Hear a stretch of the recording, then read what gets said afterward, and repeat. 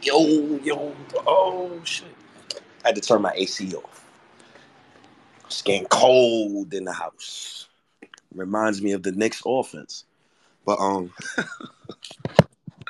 what's up, Jack? Yo, you here bad early, bro. Usually I wait until like 7, 8 people join the spaces. And then, you know, I do what I do. But today, I'm actually off work today. Um, I wanted to actually talk about the Knicks real quick before I go and watch my nephew. Um, I actually wanted to talk about what I've been learning while watching the NBA Finals and just learning what do the Knicks need and what do we want. And the first thing I wanted to talk about. Shout outs to Josh Hart. I think Josh Hart is a great player. I think he's a wonderful family man who obviously likes breast milk for some fucking odd reason. But uh, Josh Hart has been campaigning for Dante DiVincenzo. And don't get me wrong, like Dante's a good player, bro. Like he's a good player, good 3-point shooter. I have no issues with that pickup. I actually like that pickup. But here's my thing about him, right? Dante DiVincenzo specifically. Where would he play? That's my thing about that pickup. Because we already have Emmanuel Quickly. We already have Quentin Grimes. And Quentin Grimes is a guy who I feel like fills a role that the Knicks have. Yes, he could be better at it, but I think Quentin Grimes is a guy that we can build on, and he could build certain things to his game, like putting the ball on the floor, this, that, and third. So, you know, Dante DiVincenzo, damn, I'm probably butchering his name. He averaged 26 minutes per game, 9.4 points per game, 4.5 rebounds, 3.5 assists, 43% from the field, 39% from three, 81% from the charity stripe. He played at Villanova. He played with, Villanova guys like Josh Hart and those guys. And shout outs to Dante, man. I like his game. He's cool, but I just don't know where he fits. So then that makes me start thinking, okay, so maybe Josh Hart got word from management, and management want to put him on. Like, yo, maybe we looking at a guy that you used to play with, and maybe we want to bring this guy along. So if the Knicks is looking at that, I'm trying to put two and two together. I don't want to like speculate and try to like make up shit. But if the Knicks is looking at that, maybe they're looking at other deals and possibly one that involves Quickly or one of the other guards where Dante DiVincenzo can actually step in and play a role immediately for the Knicks. We can actually sign him and he can actually just enter the rotation. But my problem is now you're stuck with a bunch of guards and wings, and you have nobody who's 6'7" to 6'9" who can actually guard these other tall wings in the NBA. I personally don't want RJ Barrett guarding a guy like Brandon Ingram. I I don't want him guarding those tall wings. Um, I think tall wings is a huge issue for him. Another matchup that I hated that the Knicks had, well, not the Knicks, Tom Thibodeau used to do, is he'll put RJ Barrett on a guy like Tobias Harris. That's a stupid matchup for him. So when I look at those things and I look at the Knicks perimeter defense, I just think we need a taller wing. So Dante DiVincenzo doesn't fit the bill for me personally. Uh, Good player though, solid size. I just think the Knicks should look the other way. I think the Knicks should look for tall wings, Keldon Johnson, Devin Vassell, Jaden McDaniels. Those type of guys. I'm not gonna get on the app and say, hey, should the Knicks sign Jay Crowder? Like, come on, bro. Come on, bro. Come on, man. Leon Rose been here for 3 years. He gotta give me something better than Jay fucking Crowder, man. And don't get me wrong, we need his archetype too. We need some dogs in here. We have no dogs. We have guys who like smiling and being on vacation instead of being in the fucking gym. Shout out to Emmanuel Quickly. Because Quickly, his last post, or the last time I seen Quickly was lifting weights. That is something I want to see. I don't want to see NBA players happy. They don't need to be happy. Not under my watch. Not after all the money I lost. Fuck your vacation. Your vacation don't got shit to do with me. You ain't taking me with you on a fucking boat. So why the fuck you smiling after you shot fucking 34% from the field in the playoffs and lost me money? I don't give a damn about your vacation. Get your ass in the gym. Work on your skills. This is why I'm advocating for a certain type of player. I'm advocating for goons. I need tough guys here. I don't need no more light skin. I want to be pretty, smooth, got the nice beard with the nice... I don't need no more of these guys, man. I need battle scars now. I think the people that say the Knicks should build around Jalen Brunson, I think those people do a little crack. Shout outs to Maddie. I forgot what I forgot what Twitter Spaces I was on. I was on Charlotte Twitter Space yesterday. And this guy said, we need to build around Jalen Brunson. That is one of the most dumbest quotes I ever heard. It's dumb. And he's older than me. And he's not dumb. The quote is dumb. I don't like the quote. Because that means that you're basically implying that Jalen Brunson is prime Isaiah Thomas. And he's not. He's not Isaiah Thomas. He's not prime Isaiah Thomas. He is not that. Jalen Brunson is a special basketball player. But for my team's best player, I'm talking about the guy. He needs to be a wing, and he needs to be a two-way guy. None of that applies to Jalen Brunson. I'm a build with Brunson, though. I'm a build with him. But him being my point guard, it fucks up a lot of situations on this current roster. We need some tall wings in here. So Dante DiVincenzo is not on my radar. But he seems to be on Josh Hart radar. So that's why I said the little slick shit. Josh Hart, who you kicking out the door? I'm confused. Quentin Grimes and Manu Quickly. I mean, we got these kids. Who you kicking out the door? That's why I don't really like joining in certain conversations with Knicks fans. Right? So people will see my icon in the Twitter spaces and start bringing up RJ Barrett. Right? Like, oh, the Knicks might trade RJ, this, that, and the third. And I always ask the same question. Always. It's always the same question. Who are you trading RJ Barrett for? And how does that trade make the Knicks better? See where I fuck their heads up at? Because RJ wouldn't be the only person going in that trade. You don't trade RJ in three. What team will want RJ in 3 first-round picks? Let's talk ball. So you're going to give up RJ Quickly. You might give up Mitch, Obi. That's 4 kids. Okay, let's say we give all of that up. Let's say we give all of that up for Zach LaVine, right? The people everybody clamoring for. A clutch agency client, by the way. So when people talk about Zach LaVine, like the coincidence, and he's my guy. Jeremy Cohen is a smart guy. That's my guy.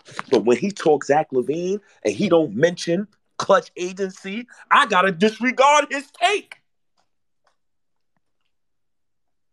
I don't need 100 slides of math to know that no clutch client will be coming to the Knicks. So why keep mocking Zach LaVine to the Knicks in order to just make yourself feel better? Knicks fans are the kings and queens of lying to themselves.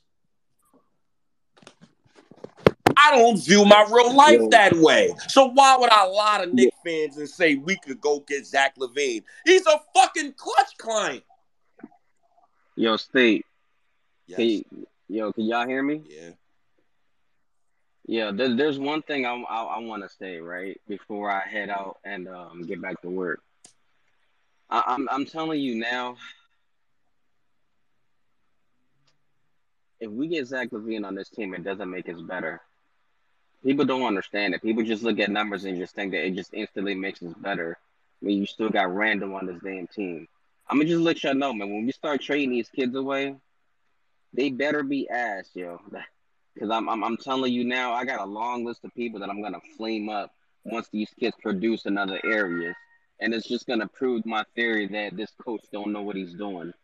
Um, but I'm telling you now, bro. If I'm telling you now, if Obi does not get traded, this off season coming up right here, I don't want to hear his name being mentioned in trade rumors anymore because you got Deej, who I love Deej, but damn, brother, every trade scenario you have had has Obi in a trade scenario. So this kid better get traded, bro. Because I'm telling you, like, if he does not get traded, clearly they value him. Clearly he's gonna have a bigger role, and clearly they don't want to give up on him.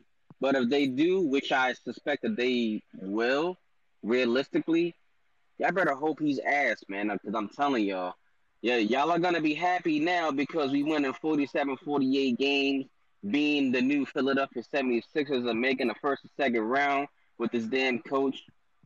But then you're going to start seeing in the 2, 3, 4 years how good this kid is. And you know what I'm going to say to y'all? But y'all wanted 25, 24, and 10, right? Isn't that what y'all wanted? Y'all wanted the ISO basketball. Y'all wanted this team, and now look at y'all. Y'all all crying because we gave up on that talent. So y'all better y'all talk about us be grateful because Randall and Tibbs is on this team. Y'all better be fucking grateful if RJ gets traded or these kids get traded. Let's see how grateful y'all gonna be because y'all just automatically think just because numbers we gonna be better if we trade these young dudes. Like, y'all gonna find out the hard way. It's not gonna be the way you want it to be. And people like me, State, some of the people on this app that support, giving the kids a bigger role instead of building around Randall and Tibbs. And State, I actually agree with you. I think it's fucking asinine that you're gonna build around a 6 foot point guard. And this is not saying that he's a bad player or anything like that. But how many teams realistically build around a point guard, right? Like you had the Pelicans, right? The Hornets, right? When they had Chris Paul when he drafted, they built around him, and where did that take them, right? Then he got traded to the Clippers. They started building around him, and where did that take them, right? Um, James Harden when he got traded from OKC to Houston, right? Look at how they built around him. They got close, but they didn't win anything, right? Even Kyrie Irving, right? When he got drafted, they started building around him because LeBron left. They couldn't even make the fucking playoffs until LeBron came back. And then what happened? He went to Boston because he got traded, right? And then low key, Boston was really trying to build around Kyrie in the beginning because remember, Jason Tatum and Jaylen Brown, they weren't at that point yet. They were trying to sneak a championship, and then look at what happened.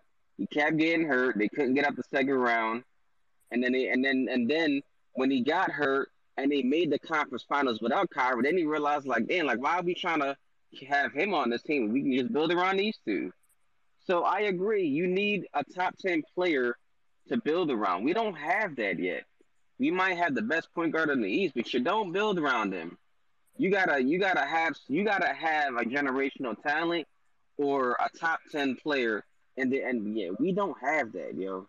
Like, and this is not saying he's a bad player or he can't get better or anything like that. So I'm not gonna sit here and just say like, oh, he's not that good. Like, no, like he's a fantastic player. But when you build around someone that's generational. You build someone that's guaranteed to bring you a championship. You build someone that plays both sides of the ball. Brunson does not do that. So He's just too small for me. you're right. He Right. is too He's too. small. He's small and he don't play no defense. He might take a air, but he don't really play defense like that. Like you literally have a team that is playing 3-on-5 when they have to play defense because him and Randall don't play defense. That's a fact, bro. Like they don't play no defense. I don't want to hear about numbers. They don't play defense at all, right? And then it didn't help that RJ had a bad year defensively. But can can we really say it's all his fault though? I mean, seriously, like, can we really say it's all his fault? Can't we blame that some of that on a coach who don't put his players in the best position? Same thing with Grimes. Like, you got Grimes sticking all the players on the opposing team that's the best scorer. It's like, yo, like to Eric Spoelstra's point, if your best players don't play both sides of the ball, you're not gonna win shit, bro. So I take shit like that to the heart because you got to play both sides of the ball, man. Like seriously. But to your question at the top, one of the biggest things that the Knicks are missing, right, is high basketball IQ players, yo. That's to me, that's one of the biggest things we're missing is people with a high basketball IQ that don't have that selfish attitude that they gotta have the ball in their hands all the time. That just know how to make the correct pass to get their teammates involved. That's one of the biggest things. And do I need to mention the coaching? The coaching in this series on both sides is phenomenal. Like they're like we're Tibbs is so far from those two head coaches, it's not even funny. And because we won 46 games, y'all are cool with that. Y'all are cool with that though. Man, look, we could win 40. Listen, if we traded Randall and got rid of Tibbs, we could win 40, 42 games or 38 or whatever it is, and Mm-hmm. you'll still have a better product in the future going forward. And I personally think we would still make the playoffs. It's just my opinion, but I think Jalen Brunson is so great. I think it elevates RJ and whoever's that wing player that you add to that team, right? If Mm-hmm. you even if you kept Mitch and you slotted Obi at the four, y'all acting like Obi's a fucking bum. Y'all acting like he can't give y'all anything between 10 to 20 points per game, and we've seen him do it in the playoffs when I he think started. I think the biggest issue with when it comes to Obi Toppin, I like Obi Toppin is not a whack player. Obi Toppin, I think, can bring great things to a team. I think Obi Toppin, once he gets his 3-point shot down packed, I think he'll be a great investment. The issue with Obi Toppin, it stems from 3 years ago. When you win 21 games, right? And I was one of those fans who watched every single game from that season. I had to Yeah, watch me Mo too. Harkless play after the All-Star break. I Mo want Nick Harkless. fans. Nick fans, look, listen. These wins we're getting, they're meaningless to me. Because Mo Harkless was ass. yeah, because I want the highest possible chance to get a potential player who could actually play good ball with RJ and Randall. That's what I was thinking about. That was my mindset. So when we drafted Obi, I said, "Oh, okay, trade Randall. They both play the same position, and if you don't want to trade Randall, then try Obi at small forward, try him at some small ball center. Try him different places. But we have no evidence of that. So when the Knicks fans say, "Oh, Obi don't really play defense. Oh, Obi don't really do this," it's like, what do you want me to say? And he only plays 10 to 14 minutes per game. I don't have a big enough sample size. The sample size I have is when Randall's not there and Obi in his 8 starts, averaging 20 and 7, shooting above 45% from the field. He's very efficient. And I've seen Obi Toppin block some shots. I've seen him affect some passing lanes. I just think Obi Toppin was just drafted to the wrong situation. And that's why a lot of talk comes with the Indiana Pacers, because the Indiana Pacers has been aggressively looking for a starting four. They are not trading Miles Turner. So I don't know why random Abbeys go under certain tweets and say, "Hey, maybe we should trade Mitch and Obi for Miles Turner." No. Listen, State. Would you trade Mitchell Robinson and Obi for Miles Turner if you're an Indiana fan? No, I'm not doing that. My point State. guard space. Yes, Jack. Yeah, the funny thing is, if Miles Turner wasn't traded already, if he was going to be traded, he would have been traded like in 2018, 2019, before when Oladipo got there. Yeah. That's when he would have been traded. And I was going to say this is I'm still wondering. In my opinion, I actually think the Pacers called for Randall. What team at this deadline called for Randall, and the Knicks said we are not trading Randall? I still want to know that. I don't know. I didn't get no DMs about it, but I think that where I'm at with it right now, I think that's a mute point. The reason why I think that's a mute point is because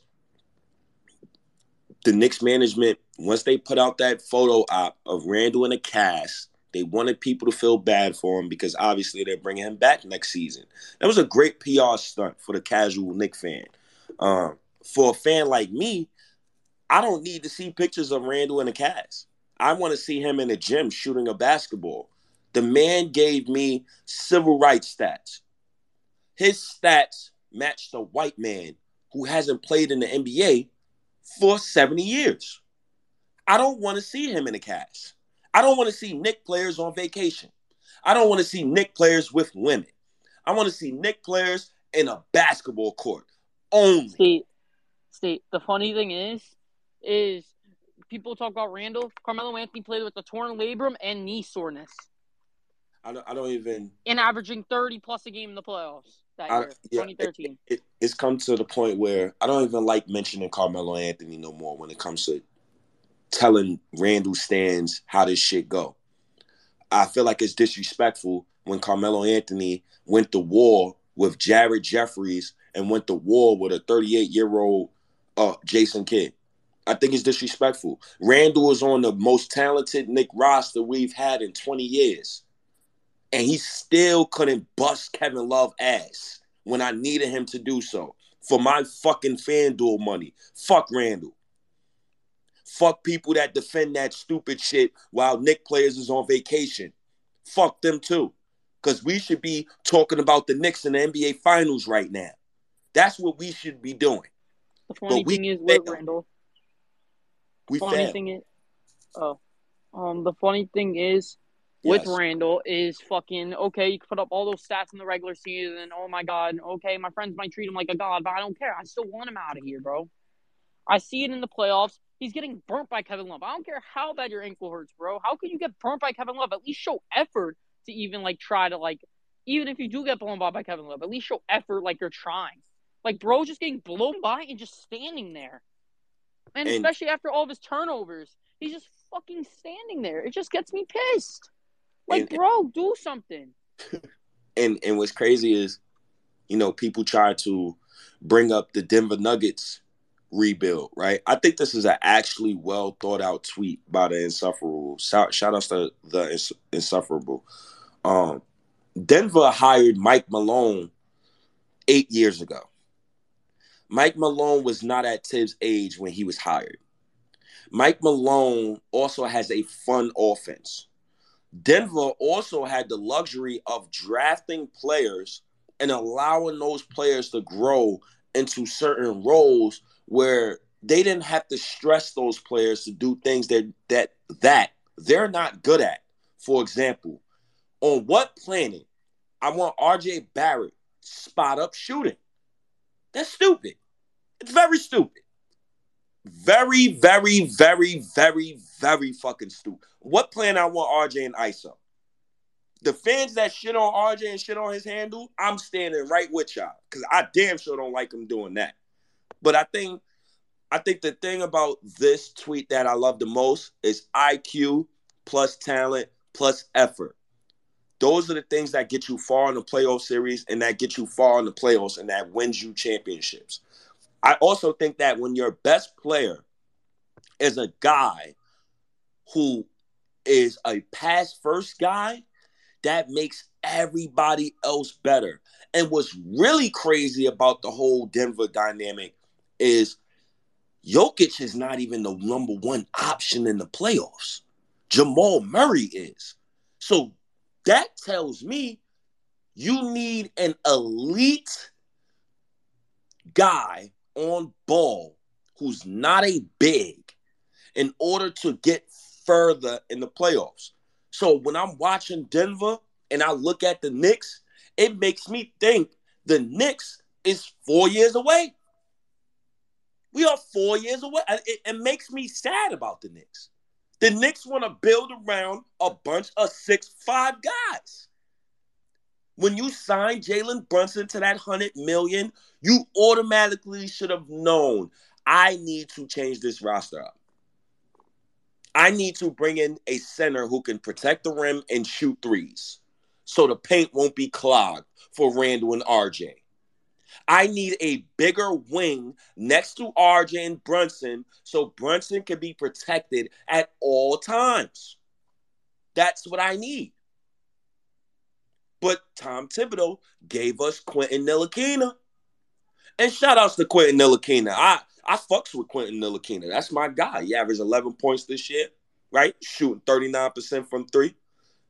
But if Jalen Brunson's your franchise point guard, Quentin Ntilikina cannot be your starting two guard. Sorry, ladies and gentlemen. That is not how basketball works. He is undersized. You need a guy at least 6'7", 6'8", long wingspan, who could play make a little bit, but definitely can hit the three-point shot, and who is definitely a stout defender. Like Josh Hart. I'm making a joke. Oh, my fucking God. Oh, my God.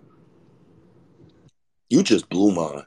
Sorry. And you just made me think about Jalen Brunson not passing Josh Hart the ball on the last play of the game. Who's more wide open? A woman who gives birth to two twins or Josh Hart in Game 6? Who's more wide open?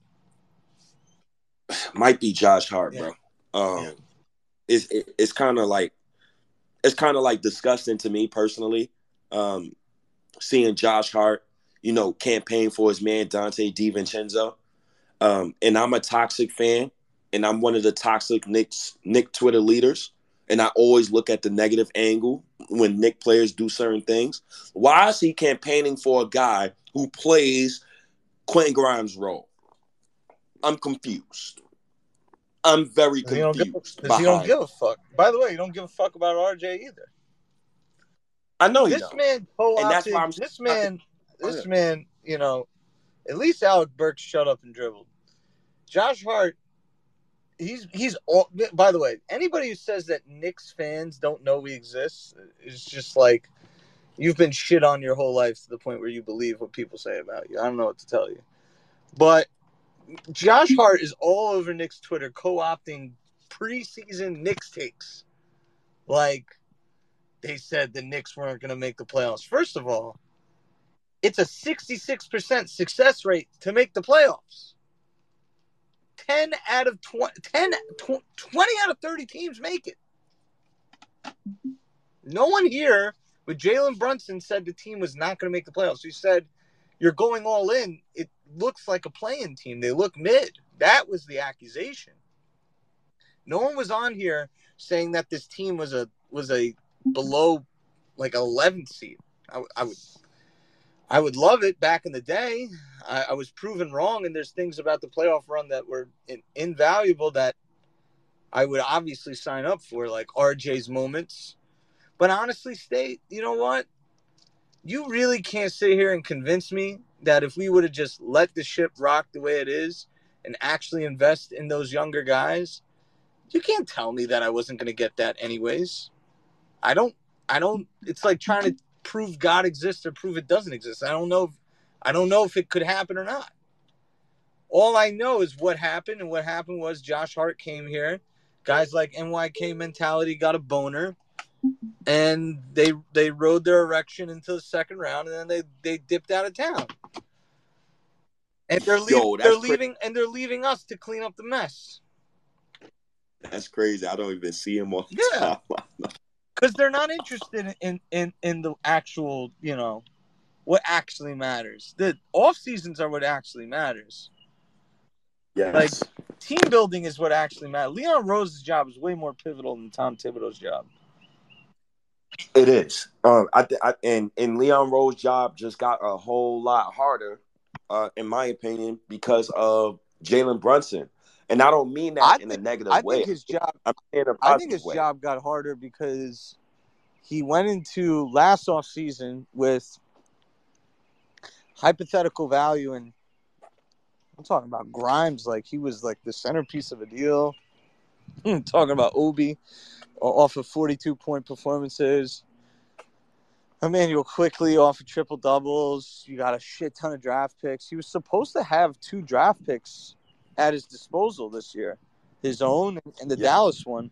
He has neither. Yeah. And now he has to press a button to kind of move the team forward. And it's my belief that the only correct way of doing it is to fold on the kids. The question is, who does he fold on? I mean, I would hope it's.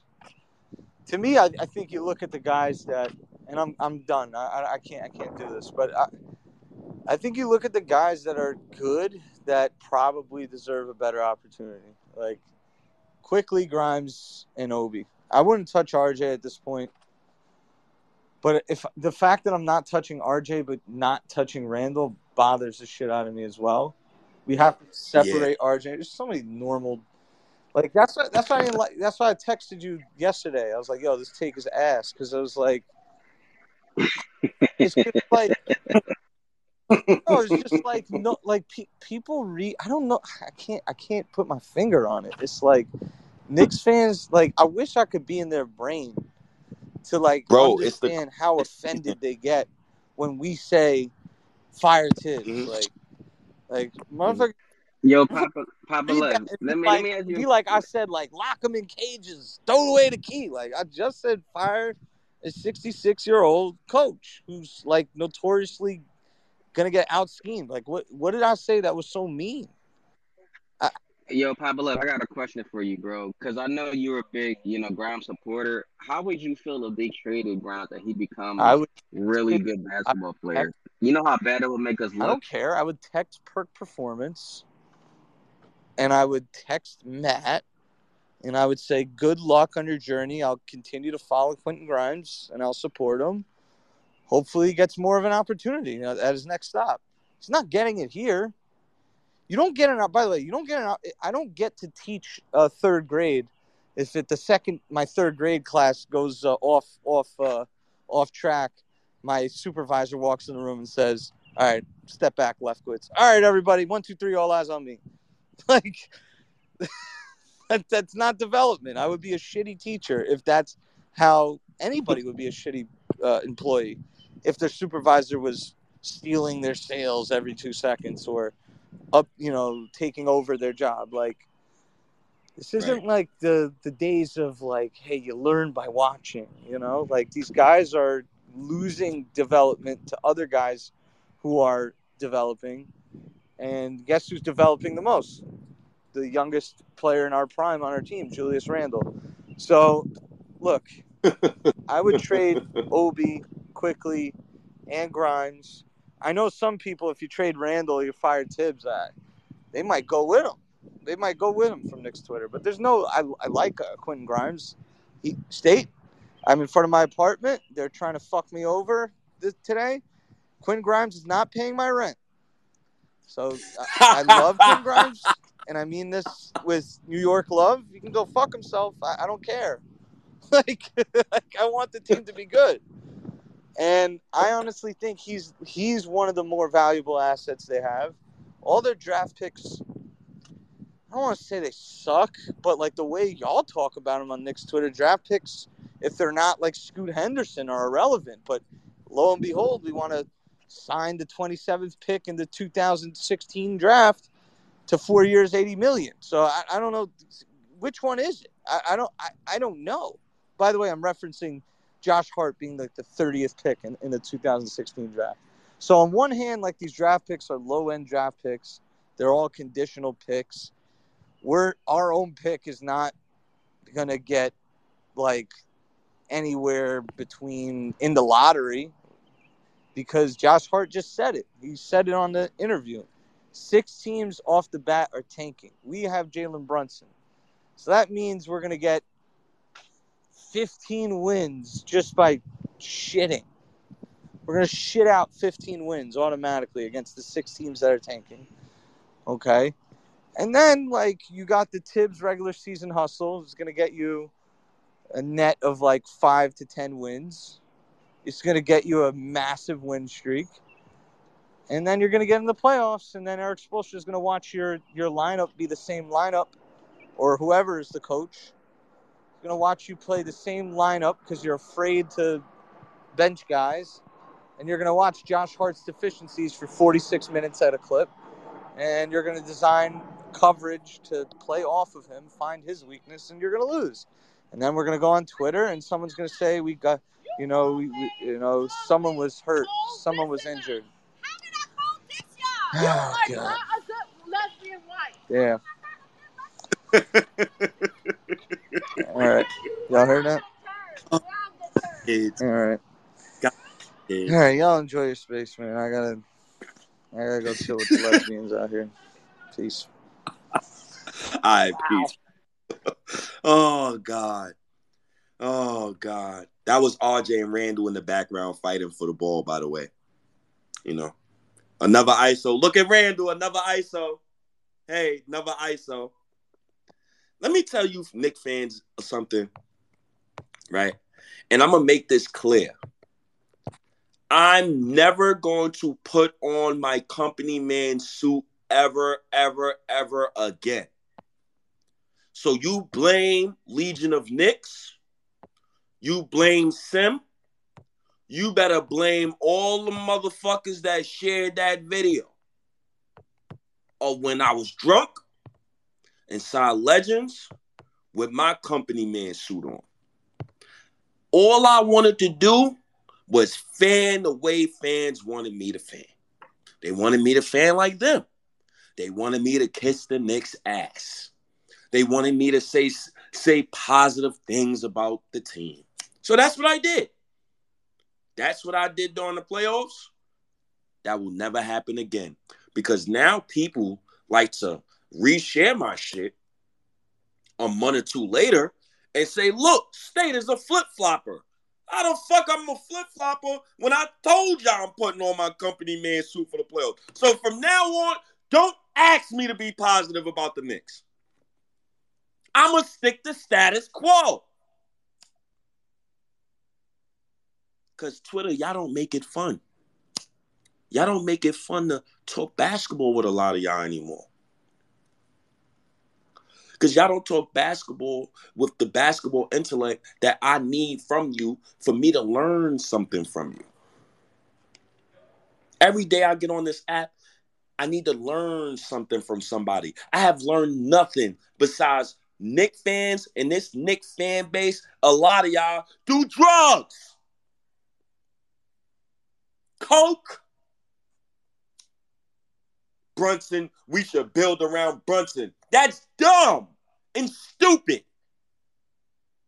That's why I called Maddie yesterday. I called him a drug user. They're a drug abuser. No way you want to build around a 6'1" guard. But you know what, though? People say that I want to build because they with really... Brunson. No, that's the correct quote. But I think people say that because they want to build with Randall secretly. They want to keep Randall, and I respect it. You want to keep your 25, 11, and 4. Randall reminds me of the side girl who she'll come through on a regular, but when you most need her for that $30 one day, you lost your debit card, you trying to go get a haircut, she ain't gonna come through that day. She'll come through on the day you got paid. Mind you, you just got paid. Now she want to bring you lunch the same day you got paid. That's Julius Randle. You give me what I need when I don't need it. A la regular season. You need the regular season. You and Tibbs need that for your personal accolades. I don't give a fuck about your regular season. You think I give a damn about RJ's regular season last season? You think I care about Quickly's regular season last season? Dancing in the TD Garden? After losing to Gabe Vincent and Max Strus, all basketball logic went out the window. If Tibbs and Leon don't give a fuck about me and the way I feel, I damn sure don't give a fuck about them. That's why I post the things I do every day. Grimes want to take a vacation photo? Okay, I'm going to share the shit and say what I wanted to say about it. Because I can't go to work and not give no effort like Julius Randle. My mother didn't raise me like that. That's why I get bad at these conversations. I'm learning so much from these NBA finals. And I think the biggest thing of all is the Tibbs got to go. Tibbs got to go. It's a guy on Denver. White boy. Number 0. Christian Braun. Christian Braun. I love that kid. I love his game. He does everything you need for a bench wing, a 23-year-old wing coming off the bench who is 6'9". He's around 6'8". He can shoot the three really well. He hustles. He plays really good defense. He also won a national title with Kansas, and if he wins the NBA title, he about to win both. I like his game. He's a guy who, like, Knicks need more of those kind of guys. Dirty work guys. We got one in Josh Hart. But if Josh Hart wants $18 million per season, he can fucking walk. He can walk for all I care. Because if Quentin Ntilikina was filling his role successfully, we wouldn't need Josh Hart. If you really want to talk. Is Smooth speaking, State? Is who speaking? Smooth. No, Smooth is not speaking, young blood. Oh, because just in case my shit was lagging. But Tom Thibodeau. I'm just hoping that this coach. I'm at the point now. I'm just hoping Thibodeau don't get Randle or Jalen Brunson hurt by having them get an ACL tear. I'm just sitting by like an owl waiting for the mouse to run by so I could swoop down and take it. AKA meaning I'm just waiting for Tibbs to be fired. Because once he's fired, I think the team can reach that next level. I think we are capped. Our ceiling is capped with him as coach. I also think our ceiling is capped with This is a question I gotta ask. It just hit my mind, and I actually, Jack, you can answer, Smooth, you can answer. We know Randle was hurt during the playoffs. We all know this, and a lot of us. I didn't want Randle to play. I told Stan that multiple spaces. I told Charlotte that multiple spaces. I do not want Randle to come back, so Knicks fans can give Randle the injury excuse. That is something I repeated on multiple pods before the playoffs started. And long and behold, Knicks fans trying to give him the injury excuse. Okay, so let me play devil's advocate to my point about Randle. Well, not even devil's advocate. Let me just add on another narrative to that. Let's say Randle was really hurt that bad. And he was more hurt than Brunson. Brunson on one leg scored 30 points, 3 straight games. I will never talk bad about Brunson. Let's say Randle really was hurt, right? Why would Tibbs play him 37 minutes per in the Miami series? For what? So, I have a question for that though. Do you think it's because they know that Obi is really talented, and you would start hearing a lot of people on Knicks, not necessarily Knicks Twitter, but in general, you would start hearing a lot of chatter about, yo, why keep Randall when you got this? Look at how good he's playing. And the crazy thing about it is that he still played well in his role, playing 14, 15 minutes. Like to your point though, right? If he was and I'm not saying he wasn't hurt, but if he's that hurt, right? Why the fuck are you still playing him all those minutes when you know he can't give you? And listen, I don't give a shit if he was healthy or not. He's still not gonna give you 24-10. We saw what he does when he is healthy. But if you know he is that hurt, why are you playing him so many minutes anyway?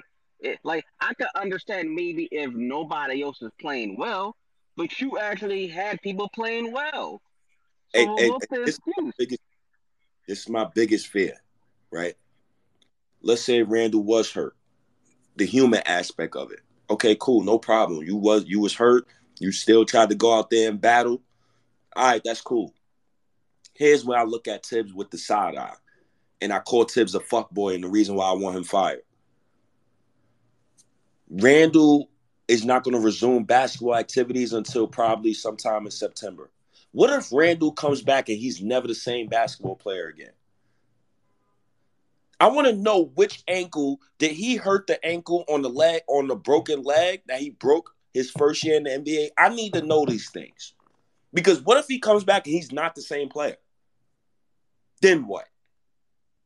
Then Knicks fans going to say, "Oh, he wanted to play. He wanted to do this, that, and the third." So, well, why is y'all not protecting that man from people like me to shit on him all day for his stats to match Joe Falk? So I'm looking at Tibbs with the side eye because you probably overplayed him. Now he's hurt, he's compromised, and now next season he might have a down year. I would not be surprised if Randall came out next season and he came out slow. I would not be surprised. I would not be surprised if Randall do not touch 20 and 10 next season. I will not be surprised at all. I don't know, bro. He plays so many minutes. It's kind of hard not to get 20 and 10. How you not gonna, brother? His ankle was so compromised that he needed surgery. He's turning 29. He is not Wolverine, bro. He does not have a healing factor. He is not Cell from Dragon Ball Z, where you get Kamehameha wave in your face, point blank range, and you can just regenerate within 30 seconds. He is not that. He is human, just like me and you. I hustle more than fucking Julius Randle, off and on the court. That's a Tibbs problem.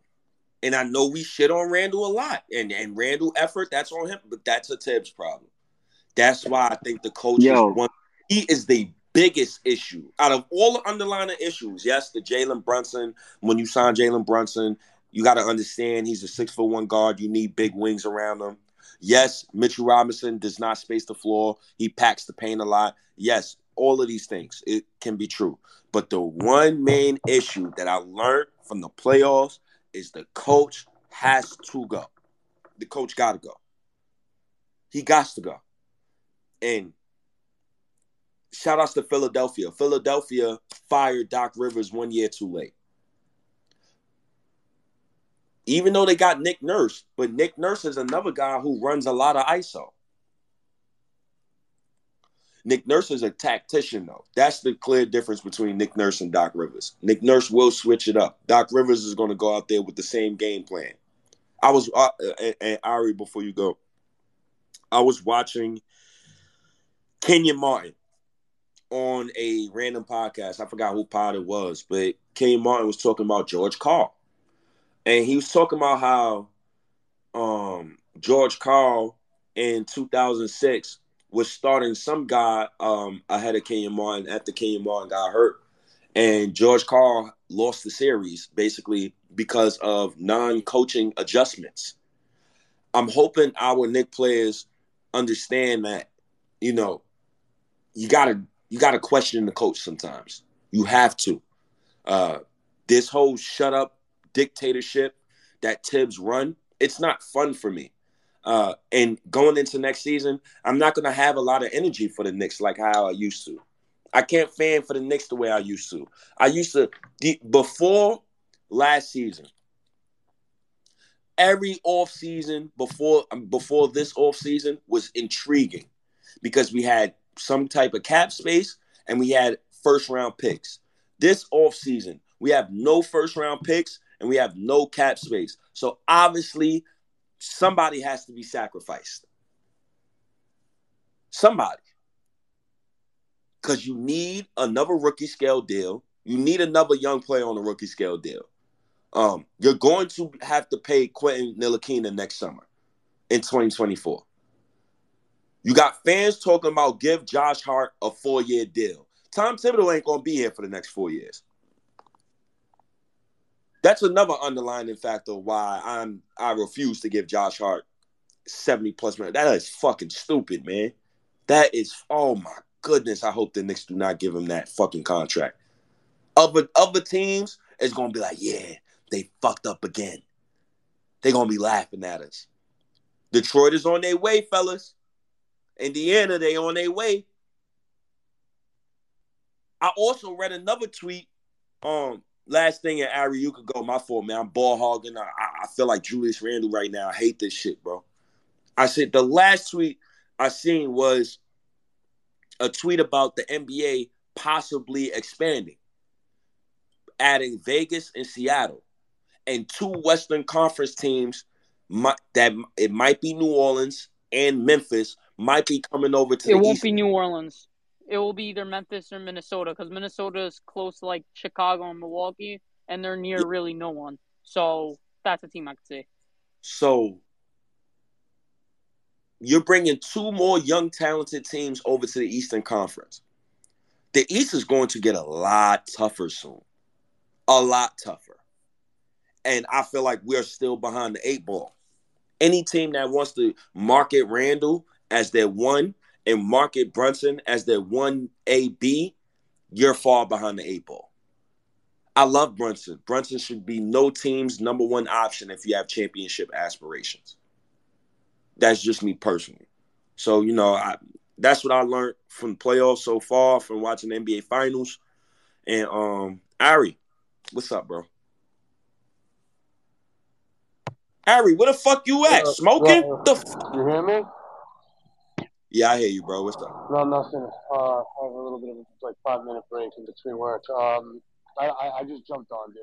I don't know what's going on. I just don't know you're talking about Randall injury. Oh my god, dude!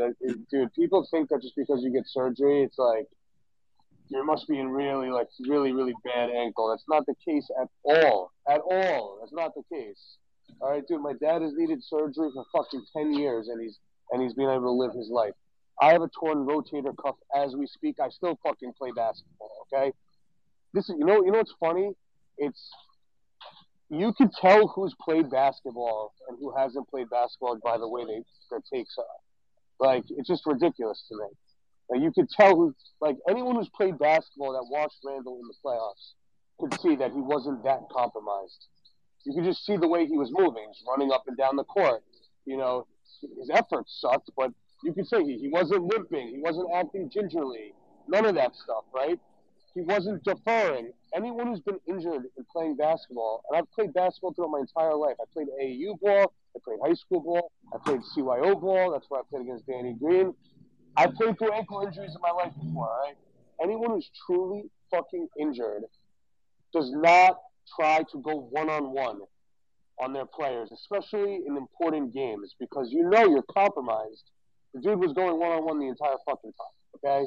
Now, this is not to say that he was 100%. Of course he wasn't 100%. He needs arthroscopic surgery, right?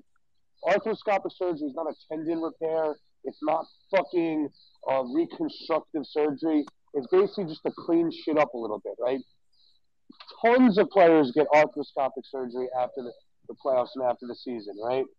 Like, you can just tell who knows basketball and who doesn't, just by the way they analyze the game. If he was really hurt, then why is he going one-on-one? Why is he not passing the ball? Why is he playing so many minutes? Because he wasn't that hurt. Okay? It's very simple, dude. Very simple, all right?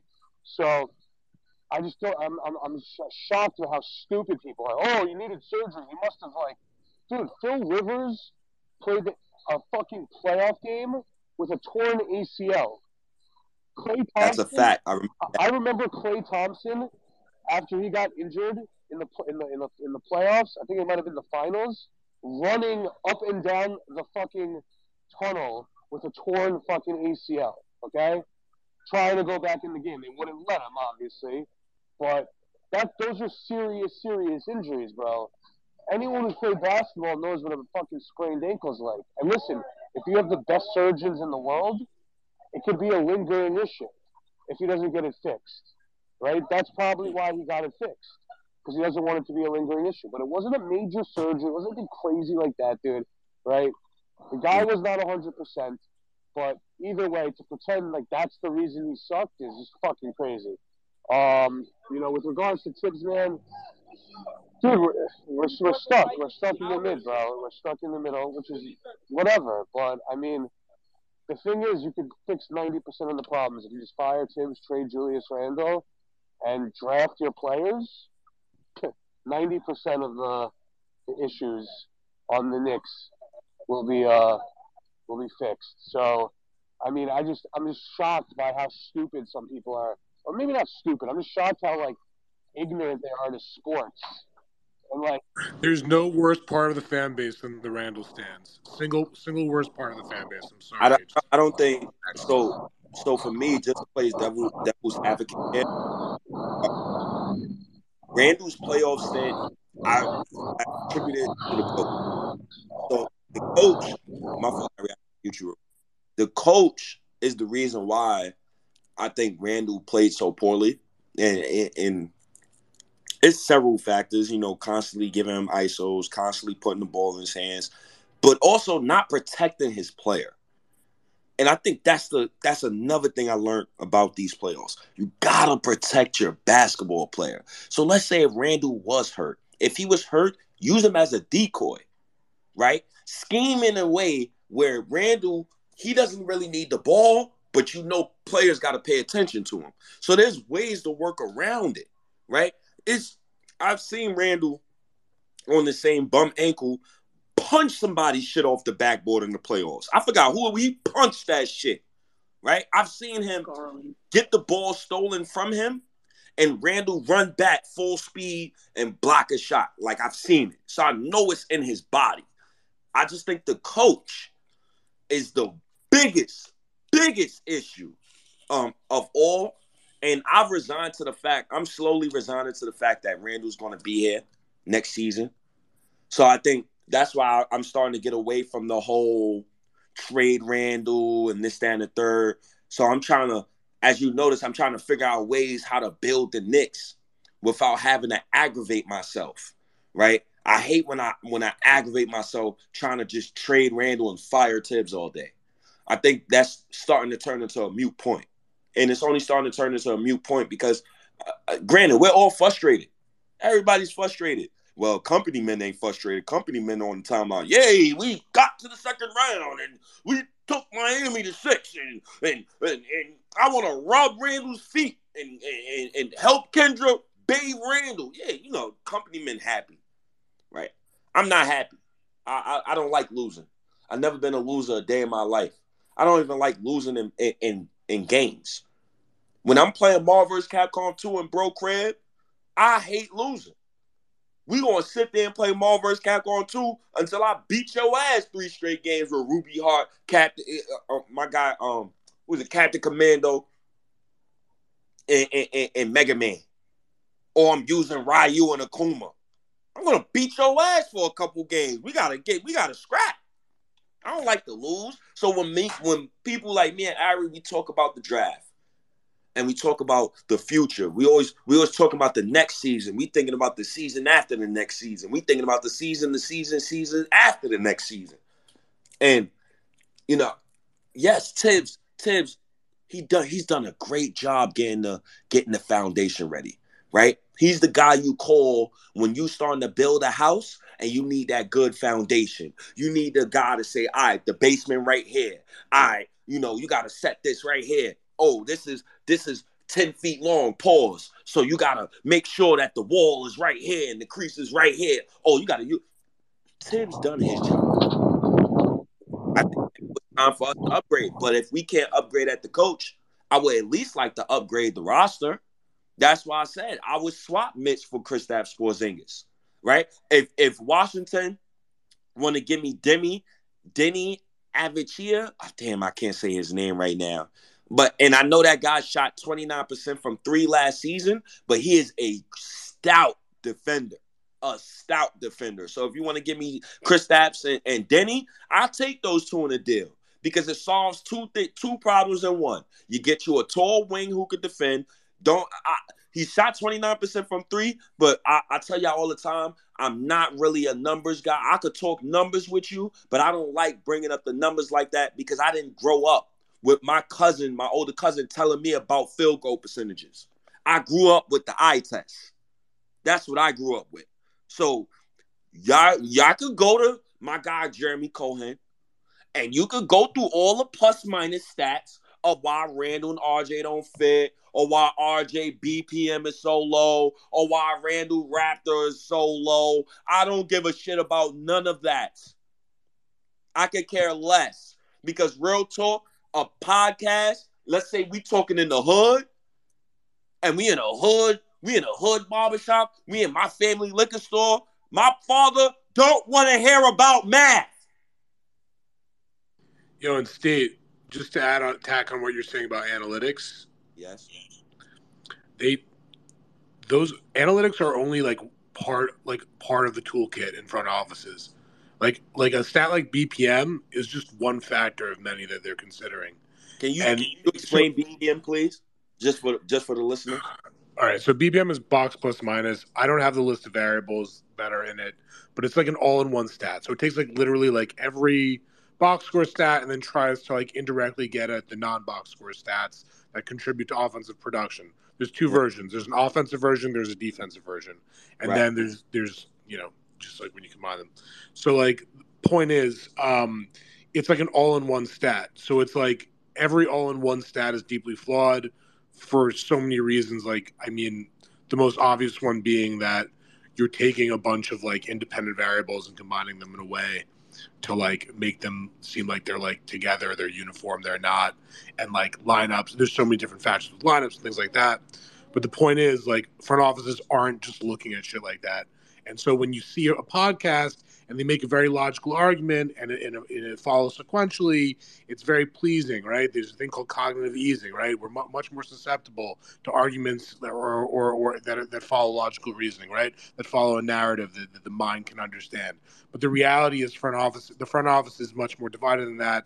And, I know you probably have sources too, but from what I've heard, that's the front office is much more divided on the Levine thing than I think was being presented by Knicks Film School. I heard that too. I got a DM today, and they was basically talking about certain people in the organization, Tibbs being one of them, is advocating for Zach LaVine, but another part of the organization understands that it's now CAA versus Clutch, and I don't think no Clutch player will sign with the Knicks this offseason. I think we've cut throat that organization already. The way we did Cam Reddish was so egregious to that young man that I don't think Rich Paul would send his client to the Knicks. And I think another underlying factor with the Zach LaVine thing is he don't fit with Julius Randle. Any trade Nobody does, though. That's the point. Nobody does. None of these dudes. Luka don't fit with Randall. Zach LaVine don't fit with Randall. Say one more thing is the argument that it makes sense to trade for LaVine so you can later flip him for Booker if Booker's available in 2 years. Utter nonsense, right? Just follow simple logic here. It requires multiple steps, multiple things to happen. That's not how you make a decision as a front office. We just need to remember who the fans are and remember who the experts are, right? Because again, I just want to say just because the argument makes sense, right? Just because it follows a narrative, it follows sequentially, doesn't mean it's correct. And I don't think this one's correct. Right. And so question to you, Jeremy. At the top of the screen, obviously I got Rob, what's up, OG? So question to you. I'll put to you, and I guess Jeremy can answer. Watching the NBA finals, what have you learned that about the Knicks, and what do you think the Knicks need? So I'll be quick, and then I'll pass it to Robert. Mm-hmm. They need some more smart basketball players and guys who can drain threes, especially when they're open. I think that's the simplest answer. I'll let Rob give a longer answer, but thanks for letting me upstate. Yo, anytime, bro. Rob, what's up, OG? What's going on? Thank you for having me. They need a coach. That's the bottom line.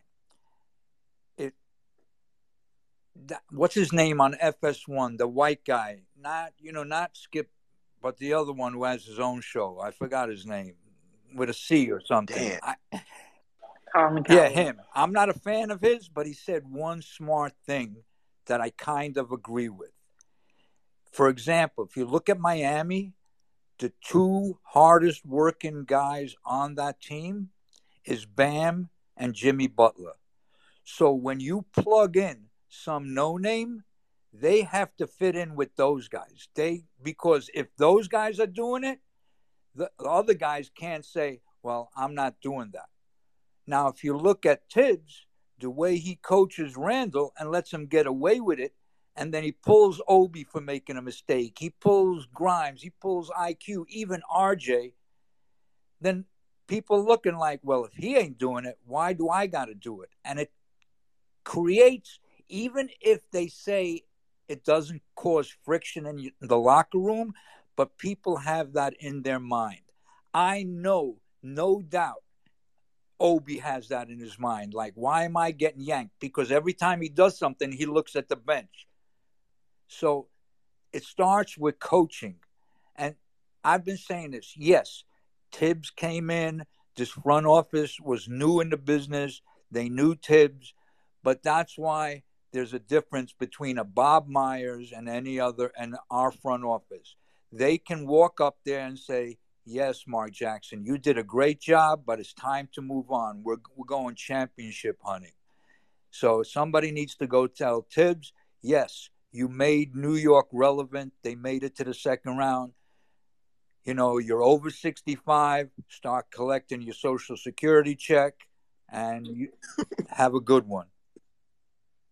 OG, I have a question for you, just to play devil's advocate. You've watched way more basketball than me. Is there any other coach in NBA history you can think of that's had a tenure like Thibodeau, who finally broke through and won a championship, in the same fashion as Doc Tibbs? Rivers. Can you recall? Doc Rivers. He won when he Oh, won one, even though Tibbs was his assistant. So they're both the same coach, really. Uh, Now, as far as going back to the Randall thing, I consider Randall surgery like bone spurs. That's basically what it is. You want to clean mhm. up, and you can play with it, but you're not comfortable.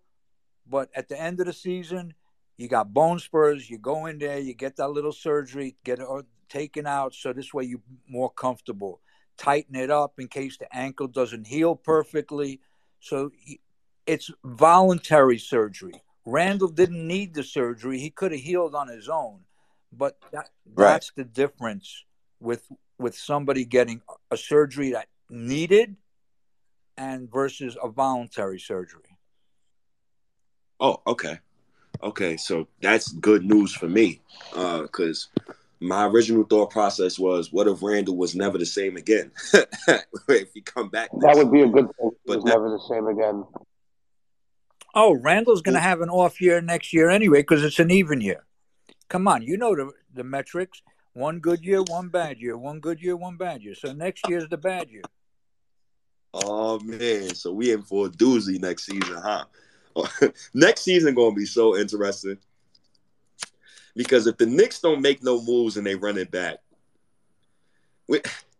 how much energy do you really want to give this team, knowing that you want to win so bad and knowing that they don't want to win the way you want to win? Knicks management feed off of the casuals a lot, 100. and That's guaranteed. And that's why I said what I want for the Knicks and what management mhm. wants for the Knicks are two different things. To me, the way I see it, Dolan wants to be relevant. And that's why I really think they're going to trade for a star because every time they do that, they raise ticket prices. And now they're a second round team. And so you bring in a name and like, okay, well, we're going to have to pay this guy $40-50 million. So, you guys are going to have to cover it in ticket prices, even though Knicks make money hand over fist. Oh, yeah, I didn't know that. You just taught me something new. Thank you, OG. See, this is why I love Twitter Space. So when a player, see, that's the business aspect of it, right? So when you got a guy or a current star on your team, you raise ticket prices so you could get your money back after paying that said star. That is mad interesting to me because New York has the highest taxes. I get taxed like a motherfucker. I get taxed, so I pay more taxes than Trump. I get taxed at least $600 each check, at least. Unless I want to exempt myself for that one check so I can get all my money. But I get taxed a lot. So I can understand if James Dolan, who, mind you, doesn't pay taxes on MSG property, but I would understand if Dolan wants a star this offseason. And I'm with Dolan a little bit on that. The reason why I'm with Dolan a little bit on the whole get an all-star this season is because I'm just looking at Leon Rose's timeline. He's been here 3 years. He's spent over $400 million on players, and he has yet to get me a superstar. He's got me a great player in Jalen Brunson. I don't consider Brunson a star or a superstar. My definition of a star or a superstar is kind of different from everybody else. Superstars to me have rings. A star to me has been in the Eastern Conference Finals or the Western Conference Finals and has produced in multiple playoff trips. So Jalen Brunson got another playoff trip with the Knicks, and he'll damn sure be a star to me. Not a superstar, you need a ring. So that's why when people call certain players, now you don't always need a ring to be called a superstar, right? So yeah, I'm in. I understand you, but I'm in it halfway. So I'll give you an example. Donovan Mitchell, everybody was screaming is a star, but every time Donovan Mitchell faces Jalen Brunson, he gets cooked. Doesn't matter. Doesn't matter which team. So now, if Donovan Mitchell's considered a star, what's Jalen Brunson if he cooks him every time? Now, that's why I also believe that yes, people don't really watch the Knicks. They just watch. I'm not talking about fans. Like Randall's All NBA and Randall's an All Star. If you actually watch New York basketball, Donovan Mitchell would have been in. Not Donovan Mitchell. Jalen Brunson would have been in the All Star game, not Julius. But that's true. But the fact is, they put Julius in there because he's the name that's been around for the last couple of years. And so, okay, well, the Knicks are relevant. We got to put in a nickname. Who's the guy in the Knicks? Oh, it's Randall. That's the guy. Remember? He took him to the 4 seed, the bubble year. Okay, we'll throw him in there. Well, if you watch the game, then you know Brunson is the man. You look in the playoffs against the Heat, where the coach, to me, is considered today that one of the, if not the top 3 in the NBA, schemed against one player, and he still cooked. That makes him a star. Now, is he a 1, a 2? He's a floor general. Chris Paul's a star, and he hasn't been anywhere, but he is the floor general. So Booker is the star, the one on that team. Now if I know Chris Paul's old, but before the injury, Paul was the third guy because there was KD, Booker, then Chris Paul. So Brunson is a star, but he's not the star because the star does not look like Brunson. He's not AI. No, he's not. See, Allen Iverson, one of my top 3 favorite players of all time. Allen Iverson was absolutely a generational talent. And Allen Iverson played a little bit of defense, and he led the league in steals, and he always used to average 2+ steals a game when he played. That's why. Like, I love Allen, and Allen Iverson was very inefficient. The nerds of today would have hated Allen Iverson. They would have hated his guts oh, Allen Iverson is anything. They would have hated. I promise you, they would have The hated him. nerds today would hate Kobe if you look at just the efficiency numbers, if you don't look at the player. Yep. Yeah, they would. It's funny how people watch basketball today. It's interesting. I think it's cool, but I think the standing culture, I think, has kind of so. What is a stand? A stand is a person who fans for a particular NBA player and will never see that player do wrong. Like never ever. And even if the player did wrong, they'll try to spin it into something right. LeBron James. This is why, LeBron James. yeah, Look at the media. LeBron Look James. at Shannon Sharp. Look at his fans that jumped from Cleveland to Miami, back to Cleveland. Now they're Lakers fans. That's a stand. Listen, I'll tell you this. My friend, even though I love Russell Westbrook, he's a big Russell Westbrook fan. And even though when Russ was doing bad, and that hurt me too, he was not even blaming like Russ. Like part of the problem, even in LA, I felt like it was just dysfunctional, was Russ. But again, he was saying how Russ did no wrong when even though he did score 15, he shot like 37% from the field and wasn't really effective in LA. And I love Russ. Russ is all time a top 3 favorite player of mine, but still, Now, I have friends that are Russ and LeBron stands. I love Russ too. Russ is one of my favorite point guards of all time. Russ is I think he's a top 10 point guard of all time when it's said and done.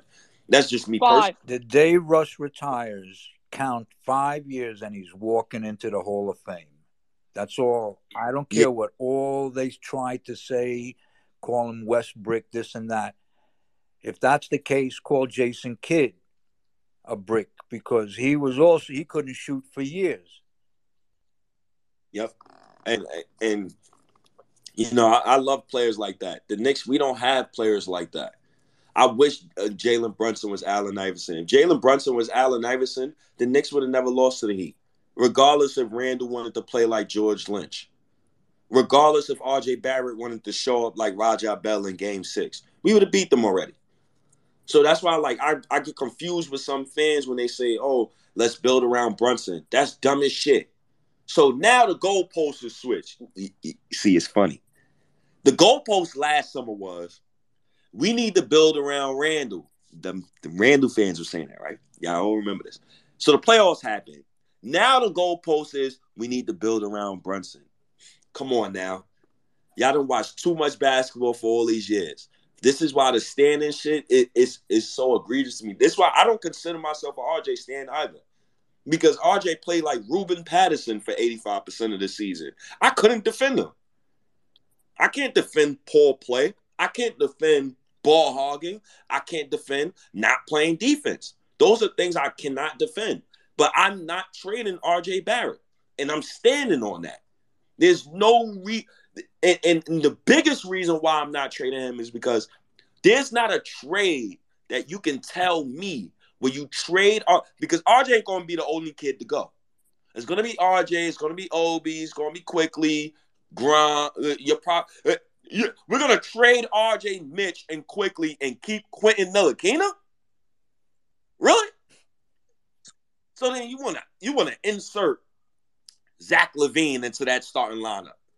Now you have no cap space, you have less depth, and now you have Zach LaVine and Julius Randle fighting for the basketball and possessions next season with Jalen Brunson. How does that work? If you want the best versions of Randle and RJ and Brunson and Thibodeau, you have to put certain archetypes on this roster for Tibbs to work with. I resigned to the fact that Randle will not be traded this summer. I resigned to the fact that Tibbs will not be fired this summer. Yes, I will say it every day on this app. Let me bitch about it. Let me get on this app and say, yes, I want Tibbs fired. Don't come under my tweet saying, well, the Knicks had the best record in 10 years. I don't give a fuck. Stop coming to my tweet bitching about me bitching. We're both bitches now. Stupid ass. So, and let's say the Knicks had the best record in 20 years. But now you go back and you go play next year, and the Knicks lose Mhm. to the Magic in the first round. Then what? Oh, oh, oh, God damn. God damn. That's embarrassing. It's embarrassing because a team like the Pistons, shout out to the Pistons, by the way, man. The Pistons, these like, I think it's just this new generation, OG. Like, fans who's around my age, J.A.'s, Nick say Jake, shout outs to you, bro. Fans that's around that age, because I'm 33. So I think we appreciate more of the small market teams more than a lot of fans of the younger generation, because we've seen those same organizations be better than the Knicks during dark times with the Knicks. Like, Detroit always been good all my life. Yeah, they had a couple down years these past 5, 6 years, but they've been good basically all my life. And they've been to 5 straight Eastern Conference Finals during the 2000s when the Knicks was trying to protect Isaiah Thomas from sexual allegations. That's what we was worried about. Zach LaVine, Jamal Crawford, while the Pistons going to the Eastern Conference Finals. How dare you as a Knicks fan talk down on the Pistons or the Orlando Magic? Orlando got a nice young core. They didn't do what we did, try to do some fake-ass playoff run, and they tanked. During the COVID season, they tanked. They got them Cade. Cade is a hell of a basketball player. Then they just steal Jaden Ivey from my Knicks. Oh, my God. Just stole. Oh, my God. I wanted Jaden Ivey so bad, yo. Remember, if we offered 11 Randall and like Alec Burks, we could have got up to number 4 and had Ivy. Oh my God, bro! I wanted Jaden Ivey so bad, bro. I hear you, but And they tanked for Ivy. They stole Durant. They literally that's stole Durant. that's true. They stole Durant too. Oh, they tanked for Ivy, but mind you, I wanted to tank that year too. I didn't see the purpose of Randall playing after the All-Star break. That's just me personally. I didn't see the purpose of Tom Thibodeau. He literally did not start quickly the whole year, bro. He started Alec Burks the whole season, bro. Wow. That's a waste of my time. Now the Pistons get Monty Williams. They got max cap space. They got They got 37 million in cap space, and if they do not take Alec Burks back, they'll have over 40. So they can literally sign Kevin Durant if they want to.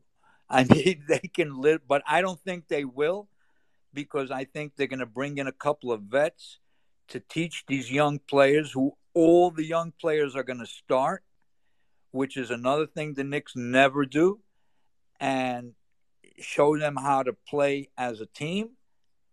And then this coming season, they're going to be Orlando Magic last year. They're going to double their win total.